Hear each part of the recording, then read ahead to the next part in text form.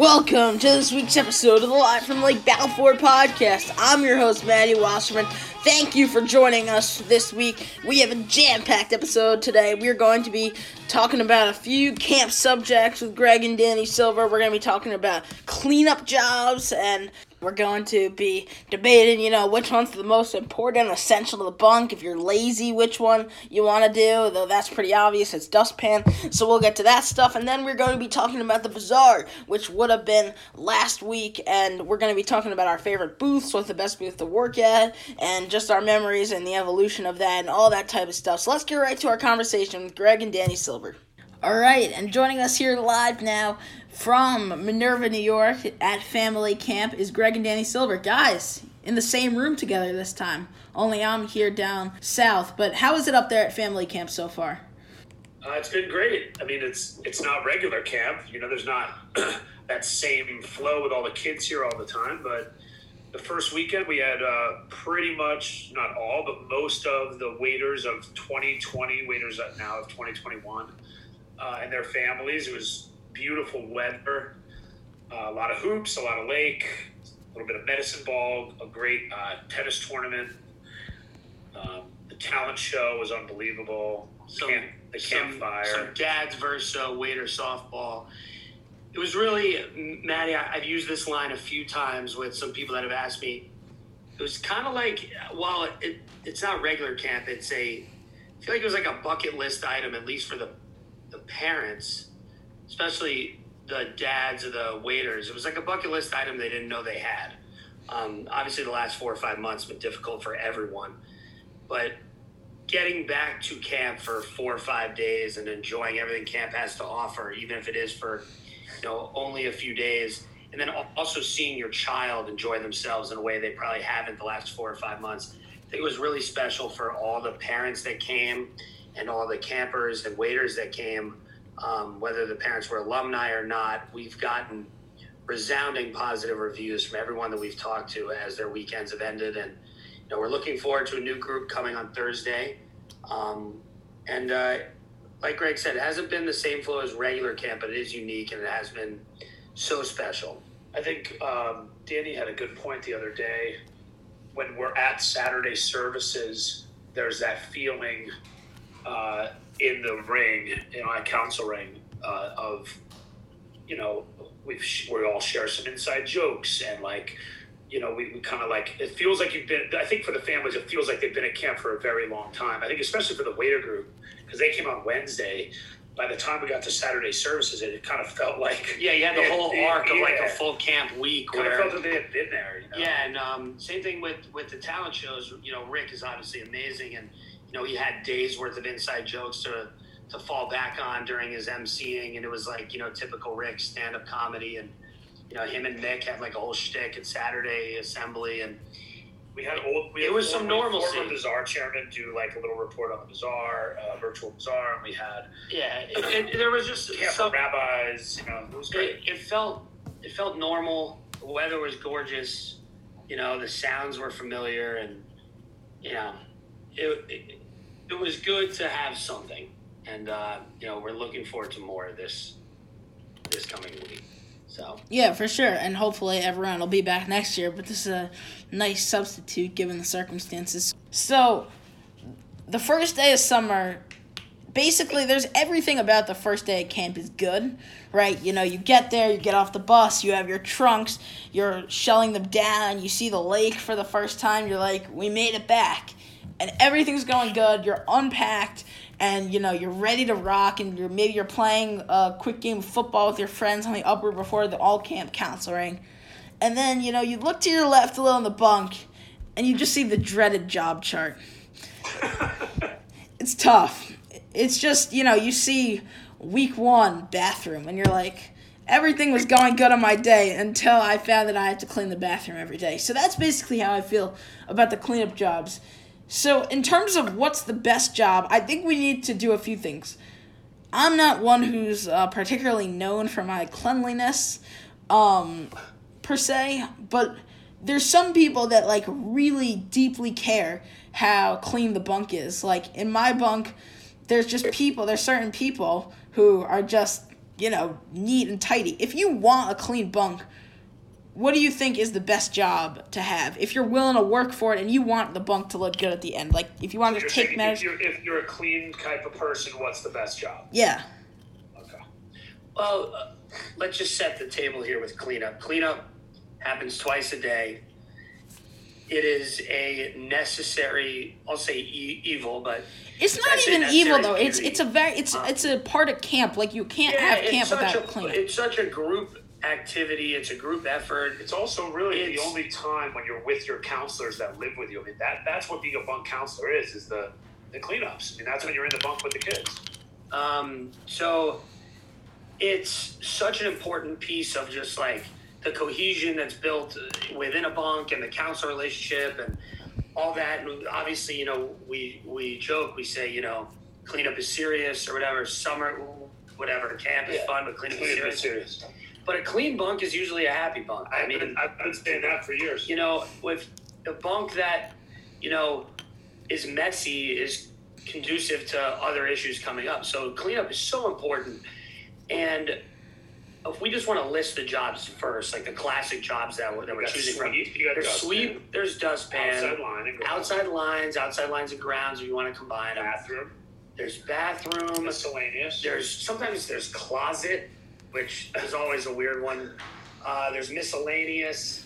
Sometimes there's a day off. Right? Yes, sometimes there's a day off. I've never heard of that. I wish I had a counselor that did that. Sometimes there is garbage. The way we've done garbage over the years has changed a handful of times. Sometimes there's 2 sweeps. Yeah, sometimes there's 2 sweeps. Sweep 1, sweep 2. Sometimes, depending on what bunk you live in. I think for me, when I was a kid, the one I would pump my fist when I knew it was my day to do is dustpan. I think we've actually talked about this on a previous thing. Dustpan's really not that hard. You could basically get away with doing very little throughout the cleanup. It's funny. I was thinking about sports analogies in terms of how important it is to help your team winning the game. Dustpan is like the closer. It's like the closer. The sweep is the starter. But in terms of the importance to the team, I mean, bathroom's got to be your Dennis Rodman type. The dirty work. No one wants to do it, but your team doesn't work unless that bathroom. When the bathroom gets nasty, it's really nasty. You need the guy. I feel like in terms of the closet, that's like the Dion Waiters heat check guy. 3 days a week, the closet's fine. No one does anything. Then all of a sudden, one day, laundry comes back. There's, an indoor day, and that closet is just a bomb. And all of a sudden, you're in full swing. You're the most important one in the bunk. So that's why I feel like that's the heat check one. And it's a great analogy, by the way. It's totally true. You don't need it to show up all the time. You need an irrational confidence guy that can get you a quick 50. Yeah, you gotta get a quick one, exactly. And then garbage. I mean, obviously we have to mention Artis Gilmore, the garbage man, but I don't actually know in a basketball sense if he quite relates to the garbage. What would you say is a garbage analogy? I mean, garbage has changed so much over the years. It's kind of like the mound in baseball or the juice ball. Garbage used to be, you had to tie it up and then walk it to the back of bunk 4 where there was a dumpster. Really? That was a really long time ago. Is that true? I never. That's actually very interesting. Tie it up and throw it outside and it gets picked up. I didn't know that. So you used to have to if you were if you were down the hill, you had to walk the garbage to bunk 4. And there might have been 2 spots. I don't remember. I would say, when we talk about cleanup, it doesn't get overlooked outside lines and grounds, but we've talked about bathroom, we've talked about sweep, we've talked about the in the bunk stuff. Outside lines and grounds is, that's top of the order kind of stuff. First and second batters. The key of outside lines and grounds is that if you don't want the inspector, whether it be the group leader or the adults, Danny does intermediate, Rick does juniors, Mick does Couser House, Spencer does up the hill. If you don't want to get ripped apart because of a messy bunk, if you have a good outside lighting grounds, it sort of keeps the bugs away. It keeps the inspector away, at least for a little bit, so you can get the work done inside. Yeah, you know what I was thinking? I feel like the outside lines and grounds is your JJ Redick, because you can have a team that's not good at shooting, like last year's Philly team, for example. You got Simmons and Embiid. not a lot of Butler, not a lot of great shooting, but like you put JJ Redick on the team, it's like, yeah, they have some shooting. JJ Redick's there. You don't need to. You can ignore the flaw. You can ignore the flaw of the core of the team if you just have one sharpshooter, and it's not ideal, but you sort of get it done. You push it out to the side and move on to the next issue. I think outside lines and grounds involves a little bit more selflessness than some of the other jobs. Totally. Because number one, like, if you're doing grounds, you're literally picking up trash that anybody could have put there. It's not just necessarily people from your bunk. Whereas sweeping, you're sweeping up dirt that your bunk created. And then also with outside line and grounds is you're bringing in, like, people's bathing suits. You got to find the label. You got to, like, hand it to them. There's just a lot of responsibility, and it's sort of different every time. Also, like, your threshold for what's dry enough for you to bring your item back in. Right. It's like, yeah, this is dry enough for me, but it's not dry enough for this guy. So, like, I don't want to deal with this stuff. So I'm going to pretend like it's still wet. Yeah, and then it just comes down to standards. Like if you have, like, let's say Danny has outside lines one day, and then I have it the next day, and the bathing suits aren't hung up by the string, or the towels are on the ground. Like, it can create some friction because he's making my job harder if he didn't have the same attention to detail. So I think, to answer your original question, like, which job do you want if you are someone who really tries to keep, if you're a clean person, I think I might go, other than sweep, which is the obvious answer, outside line and grounds is a big one, because it's how you present yourself to the rest of camp. I think that Danny made the key point about outside lines and grounds. You could easily make the case if there's like one little spot of a towel that's wet, you can pretty easily make the case that it deserves to be out for, another day. Yep, so you don't have to take it in. Next guy. Leave it, when the job chart's switching over the next day. Leave it for the next guy. Well, the other thing with outside lines and grounds, as you can tell, I have strong feelings on this one, or just on the whole outside lines and grounds topic. People link them all the time. Like, outside lines and grounds, outside lines and grounds. It's usually one line. The two jobs couldn't be more different. So different. The only thing they have in common is that they're outside. Grounds is like neglected sometimes. The outside line, we talked about it, is, it's almost like an ethical situation. Like, how honest are you being about your criteria of what's dry and what's not? And are you really going to hang up this guy's stuff the right way? But outside grounds is just a straight up black and white. Pick up the trash. Is there litter? Is there not? And how far outside of your bunk circle are you going to go? Outside grounds is a big one, and outside lines is a big one, but they're very different. And I'm going to go on record saying they should be two different jobs because they're different and they're both big, and it's a lot on one person. I think there should be a movement. Whoever is miscellaneous should also be dustman, because miscellaneous is just such a great like escape. I'm going to the miscellaneous shack to go get toilet paper. You could disappear for 20 minutes. I'm taking the long way. Yeah, taking the long way. Going to go check in on the infirmary. Maybe I'll go see my camp buddy or my brother or whatever. Yeah, I'm thinking when about... the person comes back, they should have a dustpan waiting for them. I'm thinking about sweep in terms of the analogy. I feel like sweep's like playing defense, kind of, because every day the dirt piles in. Like, it's so unclear where the dirt comes from, but every day there's dirt. I feel like the sweeping has gotten progressively easier over the years. The sweeping's it's kind of like offense in the NFL, right? The rules kind of open up because even when I started coming to camp, 8 years ago, they still had a lot of the old school brooms with, like, the straws that came off in the middle, but, like, and there was maybe, you were lucky if your bunk had one, like, red broom that was, solid. But now, at this point, basically every broom in the camp is, like, a modern technology broom, and the dirt comes off easily. So I feel like now, the floor's really opened up. It's much easier. It's like... So you're saying it's like the no-post open floor, playing on AstroTurf, can't touch the receiver, and all exactly. that. Exactly. It's like you can't compare errors, because with the old technology, like, you can't compare what it was like, to hit a ball before the ball was juiced. It's like the bathroom used to be a whole different thing. There used to be a number 10 can with disinfectant in the bunk. Yeah, now we have someone that goes through and actually disinfects. Bathroom is more just like a tidy.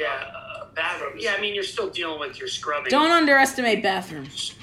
I know. Somehow toothpaste gets in the cubbies in the bathroom. Like, I never understood that. Like, I can understand a little bit, but like full like strips of toothpaste in the bathroom cubbies, that never made a whole lot of sense to me. But there's also another thing about cleanup. When we were growing up in camp, I'm sure this is probably still the prevailing way to do it, is you have one job one day, another job the next day, another job the next day. So you might be a sweep, then dustpan, then garbage, then miscellaneous, whatever. I know where you're going with this. But a couple of years ago, a counselor, I think it was Labe Eden, was the first one I saw do it. You had a job for the full week. And there was real incentive to do it right, because if you swept well one day or did outside line well one day. Isn't that what everyone does? Yeah, is that the prevailing way of doing it now? I've never heard of it being done another way. It's so odd. Okay, of course it's a so week. people do have the jobs for a week now, right? But did it not used to be? No, it used to be. I mean, I know in the dining room, like the waiters have a job for a week, but no, back in the day, it was your job changed every day. But having it for a week makes a lot more sense. Makes a lot more sense because there's more incentive to do it well. Maddie, does the number on the job chart still dictate your number of shower order? Is that still only when when you're very young? Like, I came when I was 10. That wasn't a thing. Like, really, when you're young, when like shower order matters. Okay. But like when I was a kid, we had such arguments about who would be first shower and who would be first ski and who would get first cream cheese on Sundays. Yeah. That literally there was the job chart that dictated that stuff, but it switched every day, different from now where, it doesn't switch till the week. No, being first ski and first shower or second shower, because like the first one you gotta like let the water warm up, Yeah, second shower. That was a big deal. Yeah. And also, shouldn't the cleanup be graded on a sliding scale based on the proportion of people in the bunk to square footage? Like, everybody's I think I've made this reference when I do my thing in Council Ring on Saturdays when I give out whoever is like the best intermediate cleanup for the week. Is every bunk is different. Like, every game is different. Every season's different. Every sport is different. Every counselor runs their shit. Yeah, some bunks might be easier, but there's different challenges with everything. It's like when you have a better roster, you should have a better record, but there's new challenges that come with that. Like the now Sixers. All of a sudden, Chris Bosh has to take a complimentary role, or all of a sudden, A-Rod's on base percentage has to be higher because everybody's just a home And run. he has to play third base instead of shortstop. Yeah. all right, and a final question here to close this topic out. Can you pinpoint who you think the best cleanup counselor is of all time that you've seen in your years? That's a good question. I mean, Brad Wolf was... A lot of times the counselors that come from overseas that bring minimal stuff tend to be better with cleanup because they set a better example because their areas are so tidy, They're just tidier people in general. Cleanup counselor. Definitely wasn't your Uncle Josh. I remember rolling into bunk 14 a couple years ago, and they were at the foot of their beds, Was that Seb? No. It was at the foot of their beds, ready to present a museum to me. And it was bunk 14. I'm trying to remember who it was. I feel terrible because this counselor obviously did such a good job. I'm trying to think of who's the best. I just, I was a pretty clean kid and I'm very organized and, especially at camp because I have a small room. I want to be organized. And I think that cleanup is as important of a institution at camp or important as a activity as anything. And I think it trickles down into every other part of camp. I think it helps make the counselor trio more of a unit if they work well together in cleanup, and that those sorts of relationships are visible to the kids. I think it helps the morale of the staff when bunks are clean, and it's just a clean bunk is a happier bunk. Agreed. And how's are you requiring, to tie this back into the beginning with family camp, is there a cleaning requirement for? We are doing inspection reports at services, at the assembly after services. But we're actually not allowed in the bunks. We're actually not allowed in the bunks. It's one family unit per bunk. Yeah, so. then we have a cleaning crew go in afterwards and just, cleaning it completely and even disinfecting the walkie-talkies that are in each bunk. But, So you're not allowed to... No, there's no job charts. I mean, you can make your own, but... I mean, families might have done that. I mean, some families were 2 people and some were like 6 people. So it's... I mean, I got a glimpse into a bunk the other day when I was helping families load up the golf carts, bring their stuff up to the parking lot, and it looked like they'd been living in there for the whole summer, And then there's other people that, they probably never even went in the bunk, other than just to, sleep and maybe change. All right, so now we're going to move on to our second topic that we have on tap here for today. But before we get into what we like about the real bazaar that happens every year at camp, for obvious reasons it's not happening this summer, but there are still so many great ways that you can donate out there. Of course, you can just go onto the Bazaar Foundation website, straight up donate whatever amount you like to just support the foundation and all the great things it does. But what I'd recommend is going to the Bake Oceanawa Bazaar Foundation Bonfire website, where there's a lot of great t-shirts out there. There's, of course, your Bake Oceanawa Bazaar 2020, but spelled as Bazaar because it is a Bazaar 2020. And then my personal favorite, if you have some podcast pride, you can get a Live from Lake Balfour t-shirt with our logo on it. So, support the pod with that. And there's a great Milk and Cookies t-shirt too. So let's get back into what we were talking about the bazaar. But I just wanted to quickly mention that. So make sure to go on that website and don't miss those t-shirts. Alright, so now what we're going to do, though, because that's the virtual bazaar, but what we're going to do here is we're going to be talking about past bazaars. So, you mentioned this to me before the show started, how the bazaar really just hasn't changed much in the years you guys have been going to camp. And, of course, a staple of the bazaar is the booths. So we figured we would rank the booths here at Bazaar, our favorite booths, and then we're also going to be ranking the shifts. But let's start with the booths. So, Danny, what is your favorite bazaar booth? Well, before Danny goes, I want to be clear that there has been changes to booths. I know it feels like there hasn't been, but there has been. I don't think there's been any major, earth-shattering shifts to it. Nice pun there.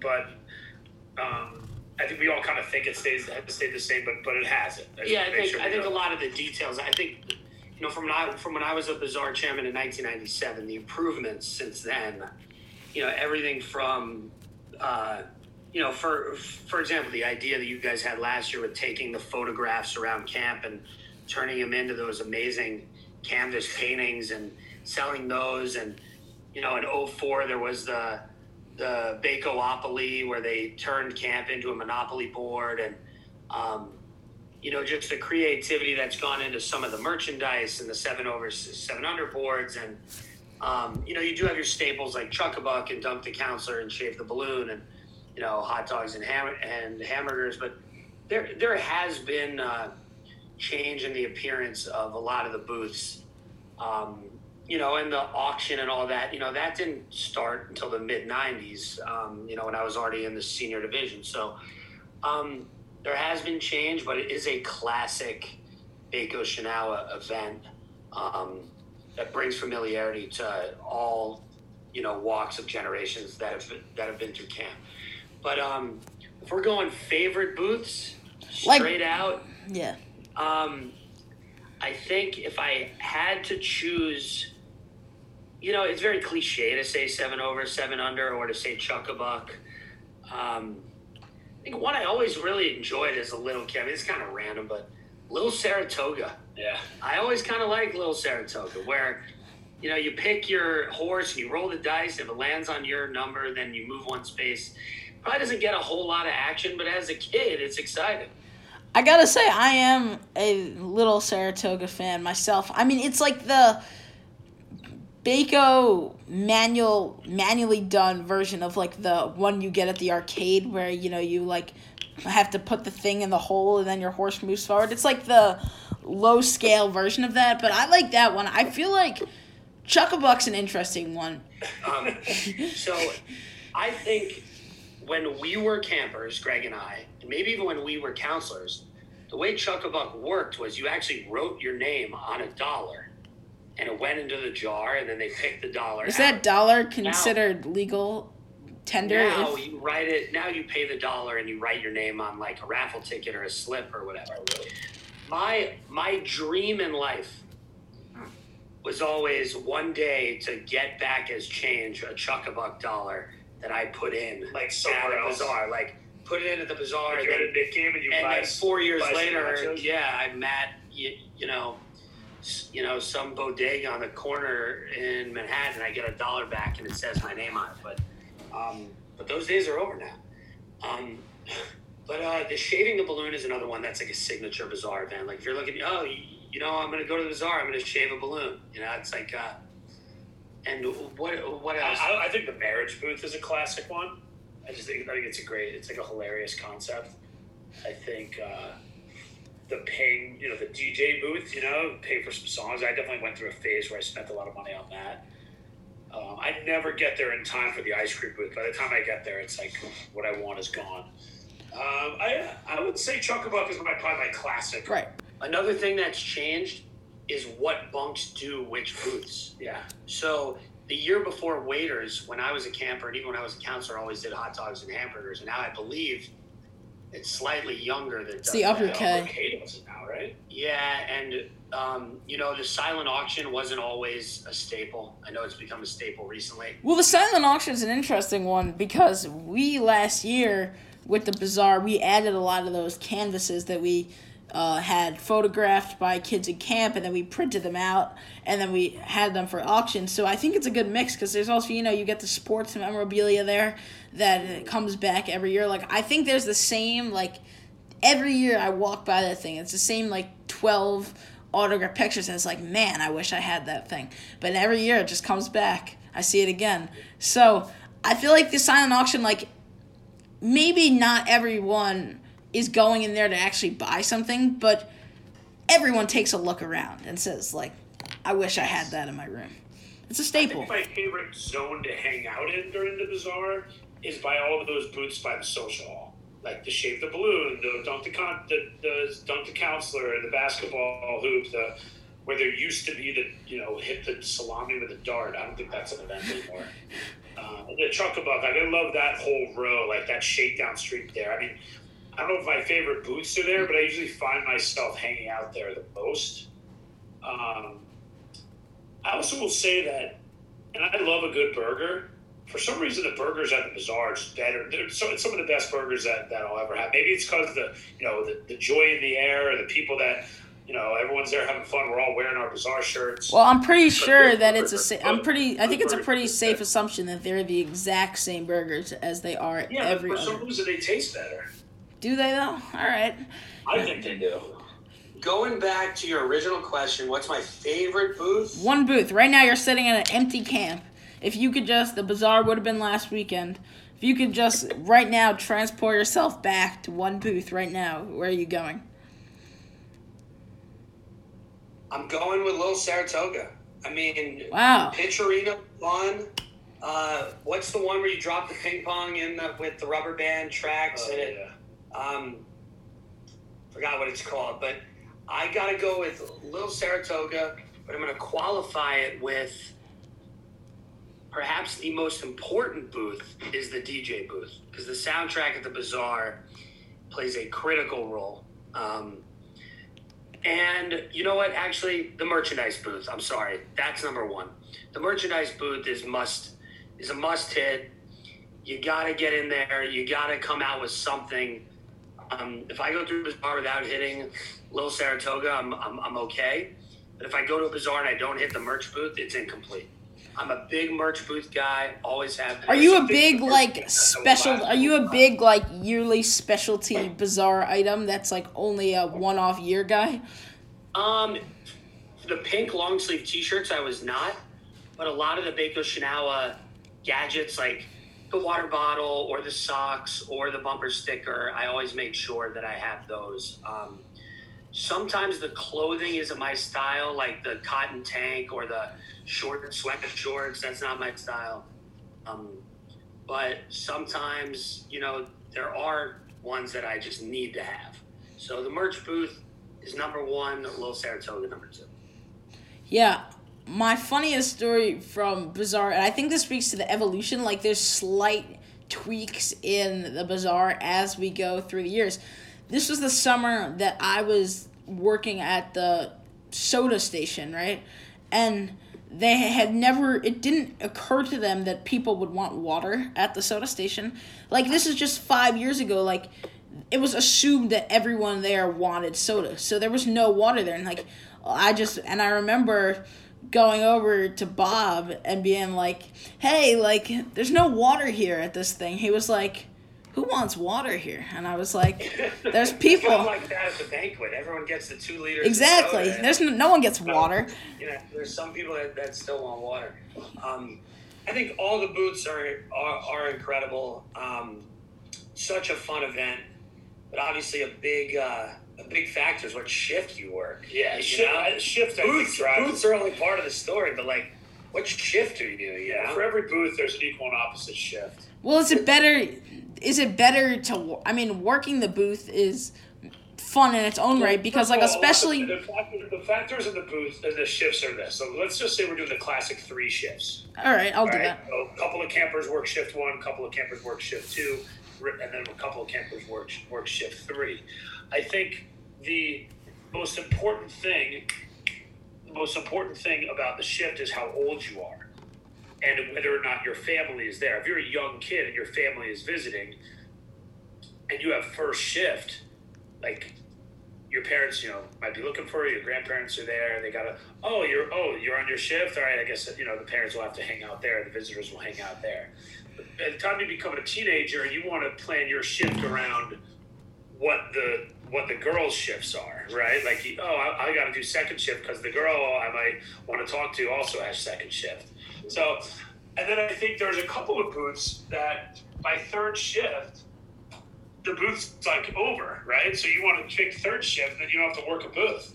Well, I actually disagree with that. I mean, do you want first shift, but have to deal with the labor of opening where you got to grab your jar, your bucket, and work on the opening, but then you have the rest of the day to yourself? Or do you want the last shift where you have the extended time before, then you got to work on the cleanup, where no one wants second shift, but now that I think about it, second shift might be the best one because you don't have to deal with opening or closing. So here's my opinion. I'm a huge second shift guy. Here's why. I feel like the magic of the bazaar is that first shift when, like, the waiters get on the mic on the 7 over 7 under. You have, like, the piles of alumni and people just, like, pouring in, and you have everyone coming together. Like, that's where the magic is, when the waiters... You want to be freed up during You want to be freed up to, crowd around the 7 over 7 under when, like, one guy puts an 100 on, and the waiters are begging him to double it.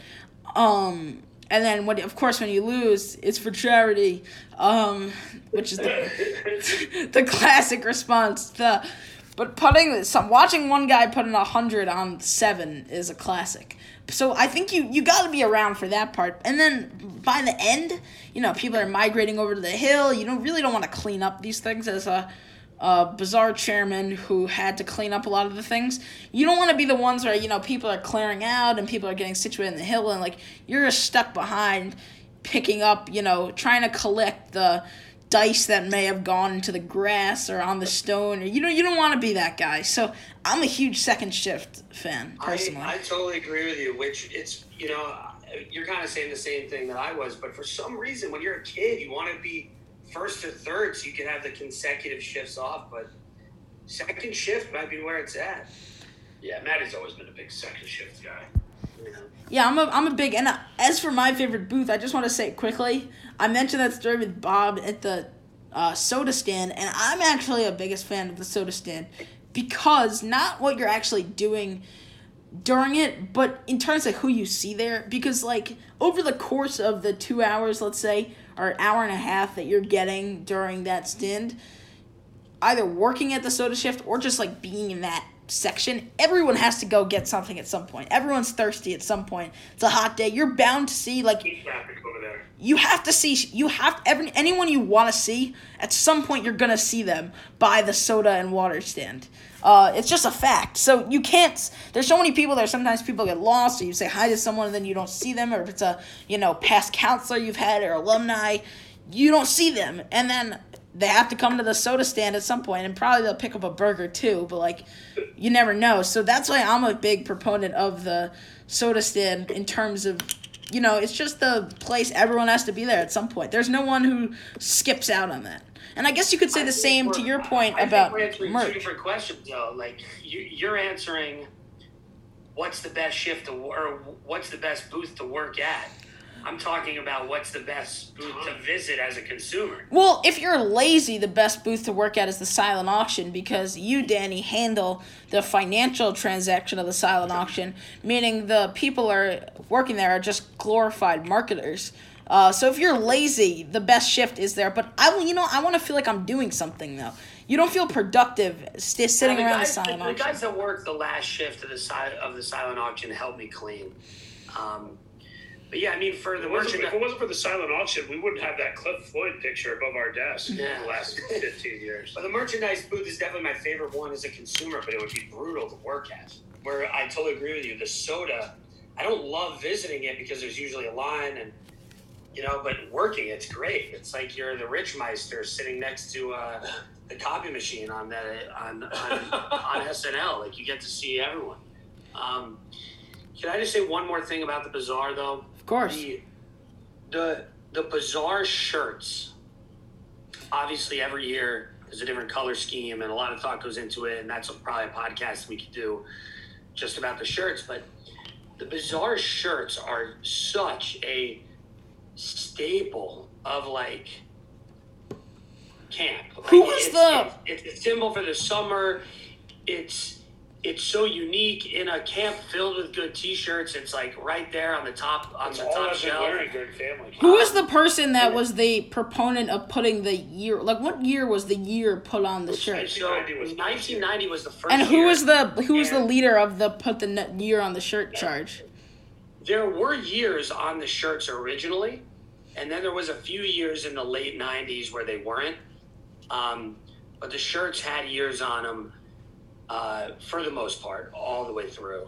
And if you had to rank, even people that didn't go to camp or that go to other camps, they want these Beko Shinawa Bazaar shirts. Like, they are collector's items. They are also the whole, like, reveal at services, or at the assembly of, what the colors going to be, and everyone's like everyone cares about it.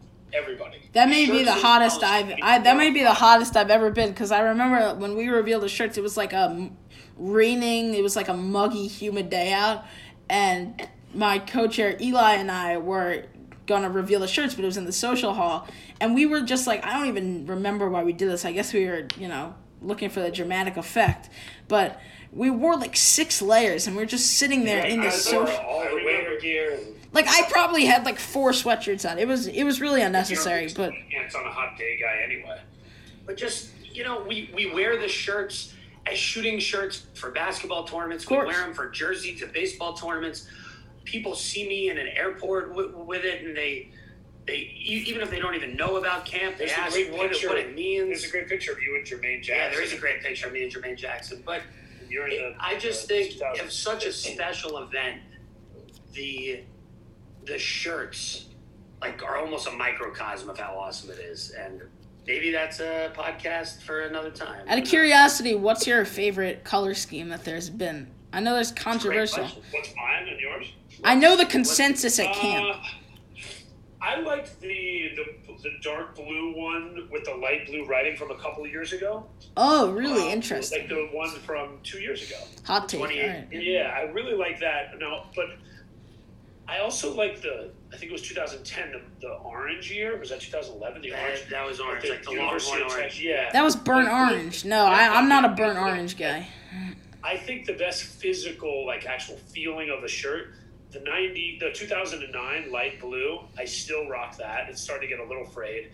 And then the 94, which was my year, the black with the white writing and no year, it's just an older sort of material, and it hangs better.